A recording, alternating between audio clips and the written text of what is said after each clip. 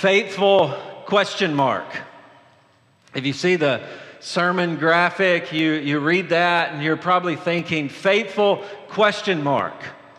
Is that how I talk about this sermon series? We're going through the book of Nehemiah. We're calling it Faithful question mark. How do I invite my friends to church? Yeah, we're going through the book of Nehemiah. Is this to be called faithful with no question mark? Is that a mistake? Is it faithful? Maybe. How do I think about this sermon series? How do I think about this theme that we are throwing over the top of the book of Nehemiah? Well, it kind of summarized the application question that I want you to ask throughout. First of all, has God been faithful? And I want you to really deal with that in your own life. Has God been faithful to you? And then will you be faithful? Will you be a faithful servant to Him? And so throughout this sermon series, I want you to go through the index cards of your life, review moments, circumstances, seasons in your life, and ask the question, has there ever been a time in your life when God was not faithful to you? I want you to ask that question. And some of you are going to struggle with that question because you're going to look back on your life in difficult times and suffering and seasons where you were asking, where is God? But I want you to ask the question, during that time, was He faithful to you? And maybe through this sermon series, you can sort out what it means for God to be faithful to you. Maybe you're in that moment right now. And you will write in your journal, faithful question mark. Because you don't know. You're still trying to sort it out. But then I also want you to do through this sermon series, to journal, to write down and reflect on all the times without a shadow of a doubt, circumstances, seasons in life when God was unmistakably faithful to you. And you can write that out, and you can praise His name, and you can give testimony and witness to His faithfulness in your life. I want you to deal with this issue of faithfulness. And I want you to ask the question, has God been faithful to me? And will I be faithful to Him in light of His faithfulness? How has God been faithful to you? Maybe He blessed you with kids that you prayed for. And you say, I'm going to be a faithful parent in light of His faithfulness. Maybe He blessed you with a job, and we just heard about all the ways God is blessing us with resources around here, and you commit to be faithful with the money and resources God has given you. Maybe He has blessed you with a wonderful education, and you're going to say, I'm going to be a faithful student. I'm going to be faithful in light of what God has done for me in this way. Has He been faithful, and how will you be faithful? I want you to write these things out. I want you to journal these things. Because that is exactly what the book of Nehemiah is. It is Nehemiah's journal of God's faithfulness to His people. And he writes this story out for us. And it is a story of God's faithfulness that really began in 606 BC. And it was a moment where it didn't look like God was faithful. Nebuchadnezzar attacked Jerusalem and leads the Jews into 70 years of exile and captivity. And the question is God being faithful to His people? Well, in that moment, God was judging His people for idolatry. And He sent them away from Jerusalem, from away from the land, and they were under the rule of pagan kings during this time. This is where we get the stories of the book of Daniel and Jeremiah. But eventually, Cyrus and the Persians take over, and the Jews begin to return home. They begin to return back to their city. And we can summarize their return in three different waves. First of all, you have a man named Zerubbabel. And in 515 BC, he begins to rebuild the temple in Jerusalem that was destroyed.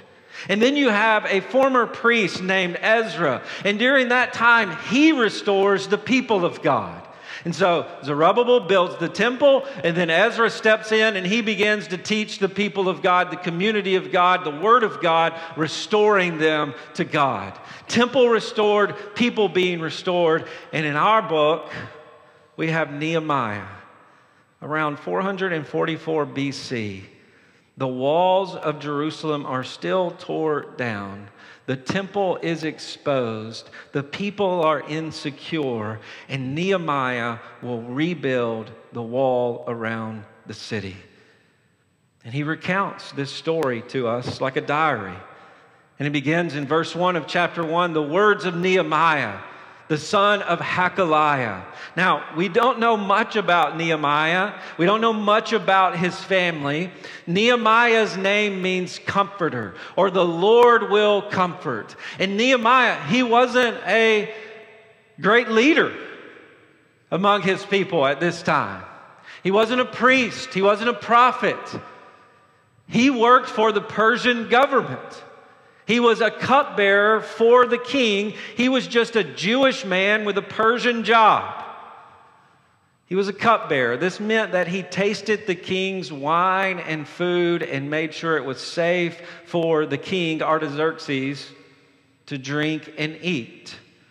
So he was really just a guy with a job.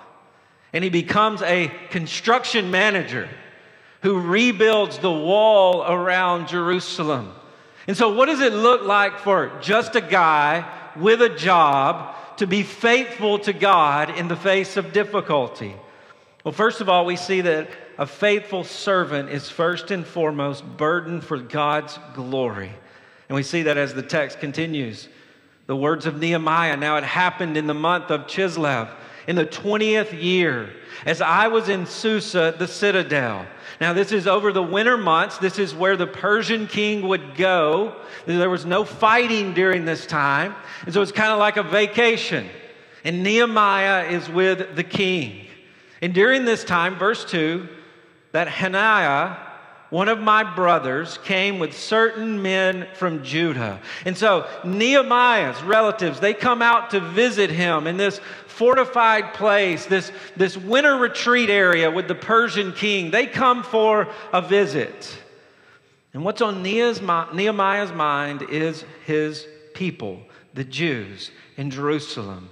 And so when his family shows up, he asks them concerning the Jews who escaped, who had survived the exile concerning Jerusalem.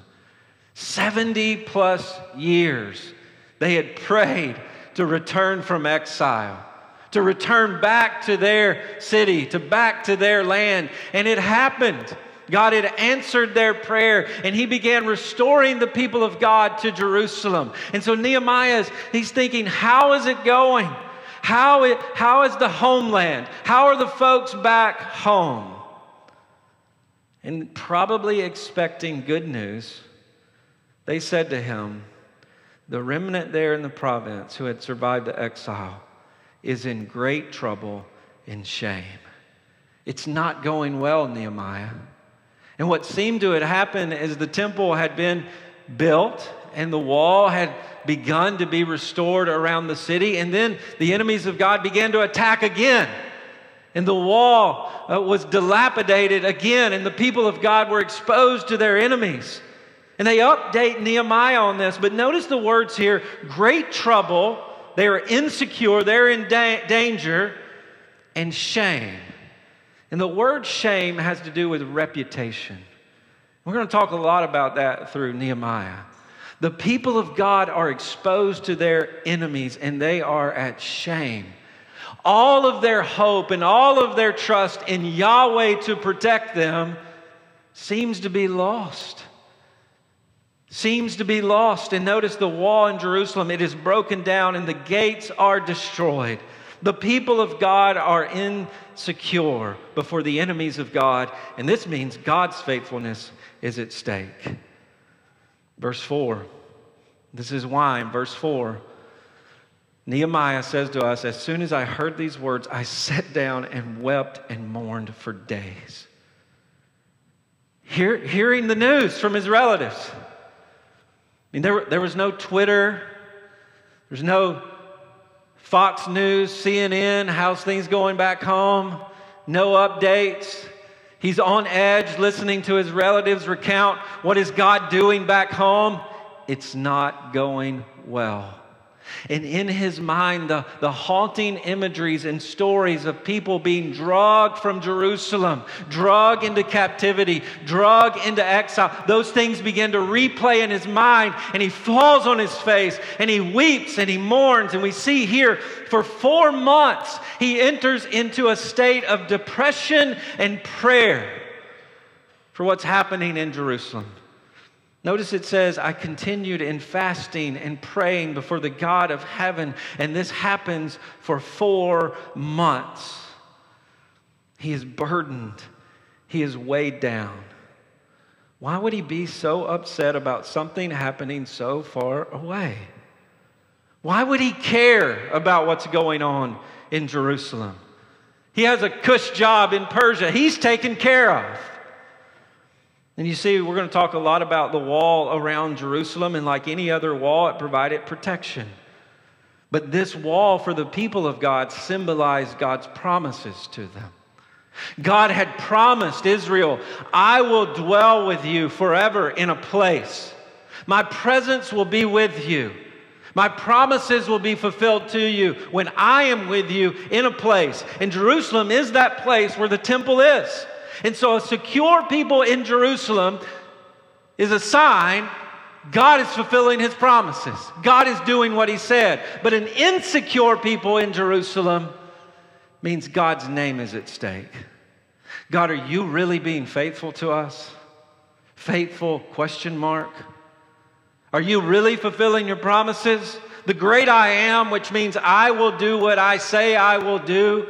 You have rescued us, you have delivered us, and you have made us promises. But now the walls are torn down. Will you keep your promises? And this is his burden. This drives him into depression and despair, in sackcloth and ashes, fasting and praying. And what we see here is faithful servants, those who will be faithful, are first and foremost burdened for God's glory. Understand this, the book of Nehemiah is not about a building program. Some of you showed up today and you said, Nehemiah, we're about to build something around here. There's been a pile of rocks from VBS outside on the sidewalk. I guess we're about to start. It's a joke. I think they're gone now. But this isn't about a building program. It's not about a great leader. It's not about teamwork. It is about a faithful God. And the question is, will God be faithful to his people? Why would Nehemiah care? Because he cares first and foremost about the glory of God, God's name, God's reputation. And it transcends his life and his comfort and his safety. It transcends everything. And so when I ask you the question today, what are the things in your life right now that break your heart? What are the things you come in here today and you're burdened with these things? They keep you up at night praying to God. God, help me in this situation. God, please answer this prayer. What are the things in your life? Is it politics? Is it retirement, your retirement fund? Is it the cat season that's coming up? Oh, there's turmoil. Stoops and Calipari, they're at it. It's going to affect the season. What are the things that worry you, that burden you? And then ask the question, what if your greatest burden in all of those situations became God's glory? In all of your burden, what is that burden, and what would it mean for me to care more about God's glory in this situation? How might I glorify God in this difficult moment? And we're going to define faithfulness throughout this series as a steady devotion to God's glory in the face of difficulty. To be faithful means I will be committed to God's glory no matter what. Him and Him alone first and foremost.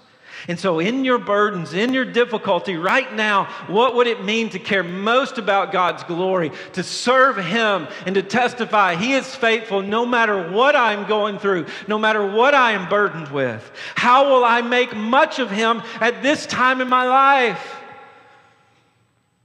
I'm at home and I've got kids that I'm trying to raise and that wear me out. And I'm spent at the end of every day. And then there's some of you whose kids are gone. And you would long to be spent at the end of every day with all the chaos that used to go on in your home. And you're burdened. You're depressed. And some of you wake up every day and it's another day. I'm on the backside of this thing. And every day I get closer to death. When it's all over, I don't have much time left. Those things burden you and they weigh you down. How will you glorify God right now at whatever stage in life you're in? What would it mean for you to bring glory to God? This difficult time, we look around the world, we see bad news, bad news. What would it mean for you to care first and foremost about God's glory right now in the world? What would it mean for you to care more about your personal holiness, because that's all you can control, and to say, I'm going to live for Christ, and I'm going to honor Christ no matter what, so the world around me knows that I love Jesus more than anything else? What would it mean for you to be faithful in your marriage? Because if you're married here today, the glory of God is at stake in you being faithful to your spouse, and that's something you can control. You can't control everything going on out there, but you can be faithful to your spouse and bring God glory and display the gospel. What would it mean for you to pass on a gospel legacy to your kids? What would it mean for you to serve your church faithfully? How could you be faithful to the glory of God right now in your life in the face of difficulty?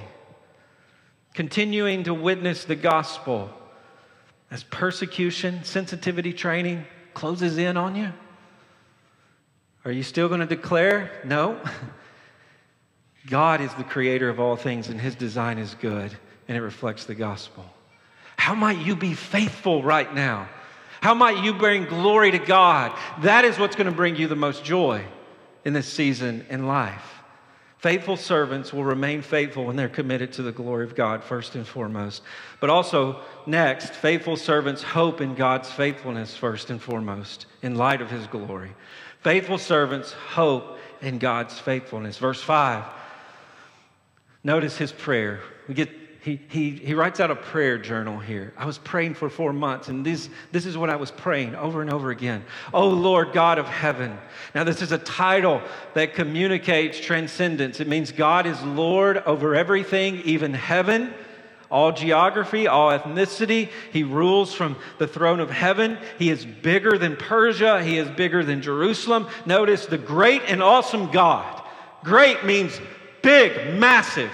Awesome means He scares you to death. He's dreadful. That's what awesome means. My new Jordan 4s aren't awesome. I don't look down and put them on my feet and go, ah! No, God is awesome because He's amazing and He's huge, and in His presence you tremble. Great, massive, awesome, fearful. But notice this great, awesome God, notice what He does for you. He keeps His promises. Isn't it good to have a dreadful, amazing, huge, massive God who's always committed to His promises to you? Notice His steadfast love. This word means hesed, or it's a translation of hesed, and it's just packed with grace and mercy and love. And it's everything that is within God is committed to your good. No matter what, His hesed, His steadfast love is for you. And notice it is always with those who love Him and keep His commandments. And this is the way Moses would summarize Israel's responsibility to the law. The Lord God of heaven has chosen to love you. Therefore, you love the Lord your God with all your heart, with all your soul, with all your strength. There is one God. Do not be an idolater. You give your love and devotion to Him.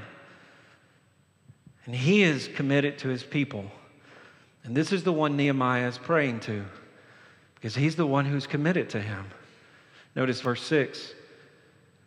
Let your ear be attentive and your eyes open to hear the prayer of your servant. Notice the way he talks about God here. Eyes and ears. Very personal. This great, awesome, mighty God, personal.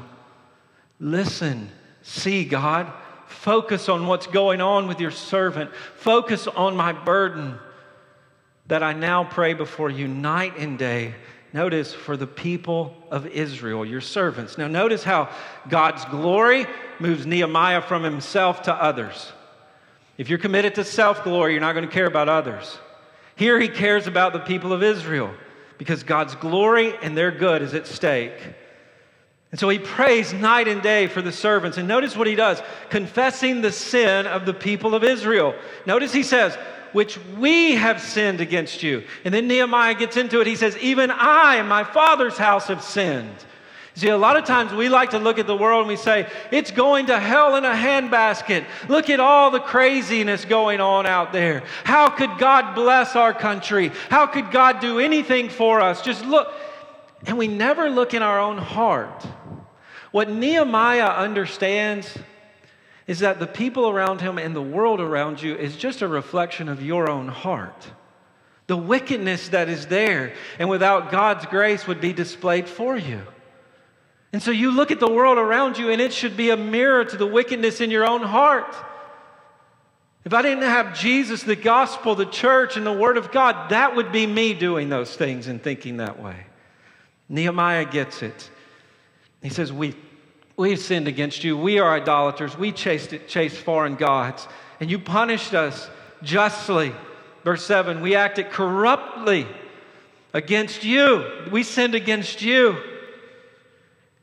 and have not kept the commandments. We did not love the Lord our God with all our heart, with all our might, with all our soul, with all our being. We didn't, as he continues the statutes, we didn't pass on the statutes and the rules that you commanded your servant Moses. You gathered us together and you gave us your law and you said, I am going to be committed to you, faithful to you, be faithful to me. We didn't uphold our end of the bargain. We were unfaithful.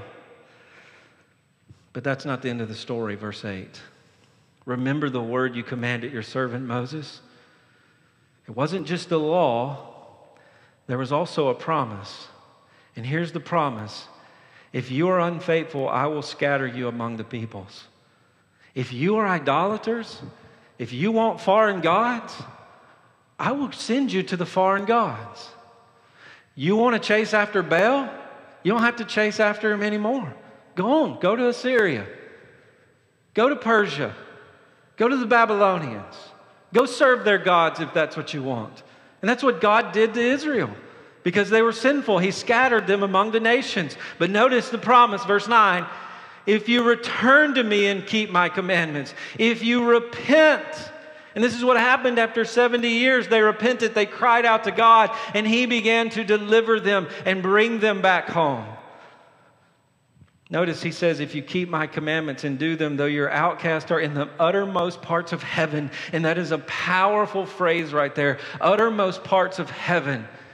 This is Nehemiah praying, and he said, God, you made a promise that if you scattered us throughout the galaxies, like the stars in heaven, you scattered us that far away from you, you would be faithful when we repent to bring us back and restore us. This is the promise that you made to us, that you would bring them to the place, which is Jerusalem, that he has chosen to make my name dwell. And this is what is at stake, God's glory. Will he be faithful to his name in restoring his people fully and finally, even in the building of a wall? Verse 10, they are your servants and your people whom you have redeemed by your great power. In verse 10, basically Nehemiah is saying this, God, you did this. We were just unfaithful, sinful people. And before we existed, Abraham was worshiping the moon in Ur. We didn't ask for this relationship. You came to us, you chose us, you made a promise to us, and you said, I will display my faithfulness in you. That's what you said, God. Now will you do what you said you would do? And this is where God's glory is at stake. God's glory is at stake in his faithfulness. Will God be a liar? Or has God told the truth and he will always be faithful to his... That's where his glory is at stake. His glorious Hesed is at stake. His famous name for being faithful is at stake. What's not at stake is Nehemiah's faithfulness. What's not at stake is Israel's faithfulness. They've proven they're unfaithful. What's not at stake is, can we come up with an ingenious plan to build a wall and carry it out in 52 days in great teamwork? Can we build it? Yes, we can. No, what's at stake here is, will God do what he said he would do? And in that, his glory is at stake. This book isn't about any of those things. It's about God's faithfulness. And I don't know about you, but that's what I need more than anything. I don't need for God to give me some wisdom, some great method and plan to do great and awesome things. Because I'm weak, and I'm stupid, and I'm sinful, and it never works out with me. I need him to be faithful to do what he said. And that's where our hope is if we're going to be faithful servants. Faithful servants hope in God's faithfulness. Why should you be faithful and serve him? Because he's been faithful to you. He's not a liar. Think about the moments when you've been the most unfaithful. Think about those seasons in life where you've been the most corrupt and the most wicked, and you said, I don't give a rip about God or the things of God. And you're sitting here today. He brought you here today. He's still faithful to you, even though you've been unfaithful. How amazing is that? That he would bring you and restore you and forgive you and then still use you. Use you here today to encourage others of his faithfulness. When the company or the boss, they're unfaithful to you, you can trust and serve God because he will always be faithful. When the resources are a mystery and the plan forward is unclear, you can keep plotting and plotting and plotting because God will be faithful. I was thinking this morning as I'm sitting here singing, there was a time when there was a church here called Cross Point, and they were about ready to close the doors. And there were about 10 or 15 of you that are here today, this morning, still here, still plugging along. Remember those days? When you were going to shut the door, you said, who wants this junky old sound equipment? We don't want to set it up anymore. And you just plugged and plugged and plugged and plugged, and you served God, and you prayed and you prayed and you prayed and you prayed, and look around. Down to 30 people at one time. Look around God's faithfulness. You can do that. Because that's what your hope is in. It's not in you. It's in that God would be faithful to his promises when no one shows up. When you get burned. When you lose friends. When the diagnosis isn't hopeful. You can keep being faithful to God and declaring his faithfulness. Because he is faithful. Notice verse 11. O Lord, let your ear be attentive to the prayer of your servant. Now, what Nehemiah does at this point is he's praying, and then he says, okay, it's time to act. And he's going to go to Artaxerxes, and he's going to ask something that is really ridiculous that we're going to talk about next week. But as I go and present my request to this pagan king, God, you be faithful to your name. Notice, your servants, that's who I'm serving here, your servants who delight to fear in your name. God is awesome. We tremble before you. And because we tremble before you, our pleasure and our joy is to obey you. That's where we are before you, God, right now. We want to do whatever you would ask us to do because we fear you. We delight in your name. We delight in your glorious hesed. We want to make it known. So give success to your servant today and grant him mercy in the sight of this man. Nehemiah is going to risk his life here. But he asks for mercy because he knows the proverb, the heart of the king is in the hand of the Lord. And he goes before this pagan king and he says, God, you be faithful to your people. But I want you to notice something here. Nehemiah's prayer moves from God's faithfulness to his faithful service. Is God faithful? Yes. Okay, it's time for me to serve him. And as you pray for God's faithfulness, be ready because God's going to use you as the instrument of faithfulness. As you think about needs, people in your life have needs, and you begin to pray for their needs. God provide for them. God provide for them. Sooner or later, he's going to use you as the hand of faithfulness in their life. You pray about ministry around the church. We need this. We need this. I think it would be great to have this. And you begin to pray, God, this would be a faithful ministry and service in the life of our church. Well, guess what? When you come to me and you say, we need this, I'm going to say, get to work. Is it that big of a burden? Okay, let's get after it. Sooner or later, God's going to use you as the instrument of faith. Think about this. Think about the people in your life who you're praying for right now. God, bring them to faith in Christ. God, save them. God, I pray that they would hear the gospel, they would repent, and they would follow Jesus. God, be faithful to this prayer. And he says, that's why you exist. Go tell them. So often that's the way it's going to happen in our life. But notice, this faithful servant in context is serving in the context of God's faithfulness, what God has promised to do.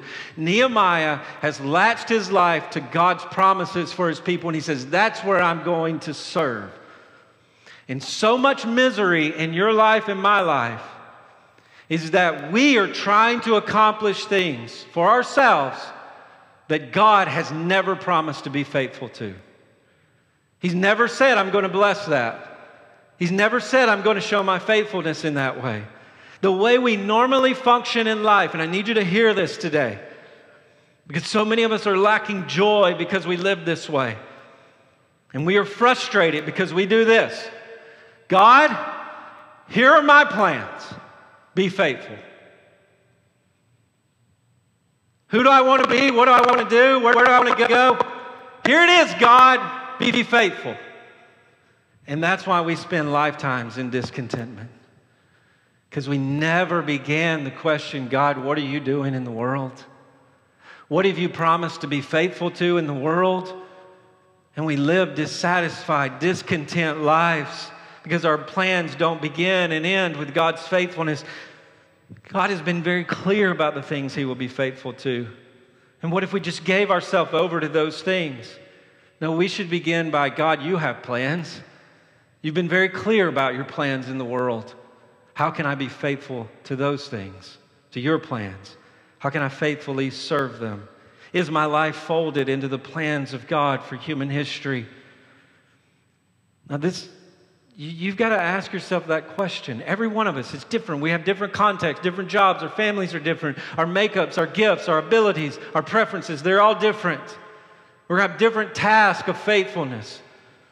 But I want you to begin by asking, what has God promised to be faithful to? Because that's what I want to latch my life to, because that's unstoppable. God's going to do what He said. And what is it? Well, the story of Nehemiah fits in this story of God's faithfulness to His people.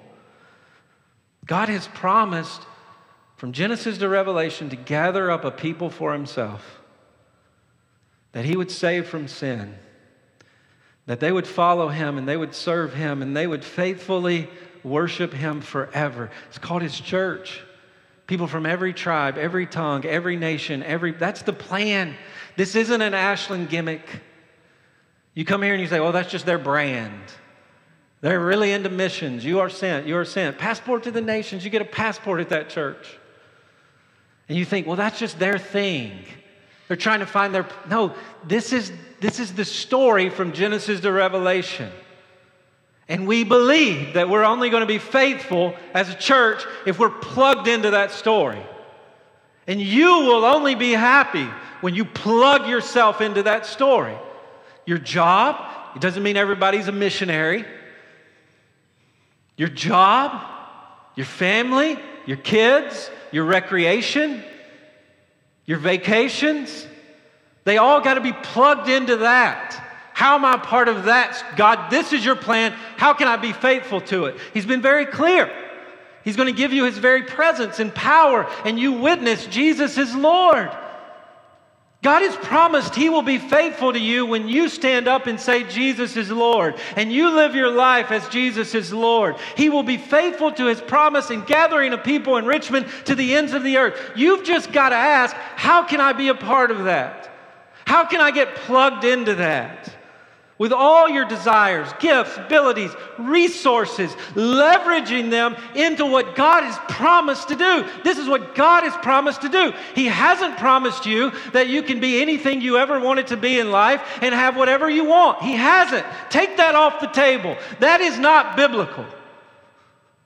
But what He has promised to do is give the Lamb the reward for His blood shed at Calvary, which is a church for Himself forever and ever. How will you take everything you have, every second, and plug it into that?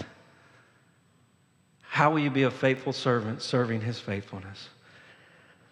Well, I have a spoiler alert. Some of you are like, yeah, he's been on vacation. He's fired up today. I'm almost done. 3 minutes, maybe. Spoiler alert, the end of the book. Why are you talking about the end of the book now? Well, it ends this way. Nehemiah, God, please remember me. Please remember me. And we get to the end of the book and we say, has God been faithful? Was God really faithful in building a wall? God, remember me. God, be good to me. And the question of the book at the end is faithful, question mark. And that's where we're going to live. Faithful, question mark. Has God been faithful? Will I be faithful? Next week, Nehemiah is going to show up and he's going to look at a dilapidated wall. His heart's going to break. He's going to see opposition. He's going to be frustrated. And the question is, Nehemiah, will you be faithful to what you promised to do? And you look at it, not a dilapidated wall, but a dilapidated world. You're going to leave here today and you're going to go out and you're going to hear about inflation and transgender revolution. Everybody's going to go out and we're going to live in this miserable, discontent, depressed, digitally dumb world. And we're going to say, has God really been faithful? Could I just not stay at church with the people of God and taste and feel and declare God's faithfulness? You're going to go out and you say, where's God's faithful? You're going to have struggles this week and you're going to say, is God faithful? God, I've been praying for this for years. Well, the story's not over with Nehemiah. And we have way more reason to be faithful than Nehemiah had. Nehemiah, the book of Nehemiah, is one story, one page in God's journal of faithfulness to us. 400 years later, after 400 plus years of silence, Nehemiah's burden, the glory of God, took on flesh. And we've seen the glory of God in the face of Jesus Christ. And outside of Nehemiah's remodeled walls, Hesed was nailed to a cross for your sin. Has He been faithful? Has He been faithful? You've been unfaithful. God has been faithful to you in Jesus Christ. On the cross, Jesus cries out, my God, why have you forsaken me? What is He saying there? My Father, why are you being unfaithful to me?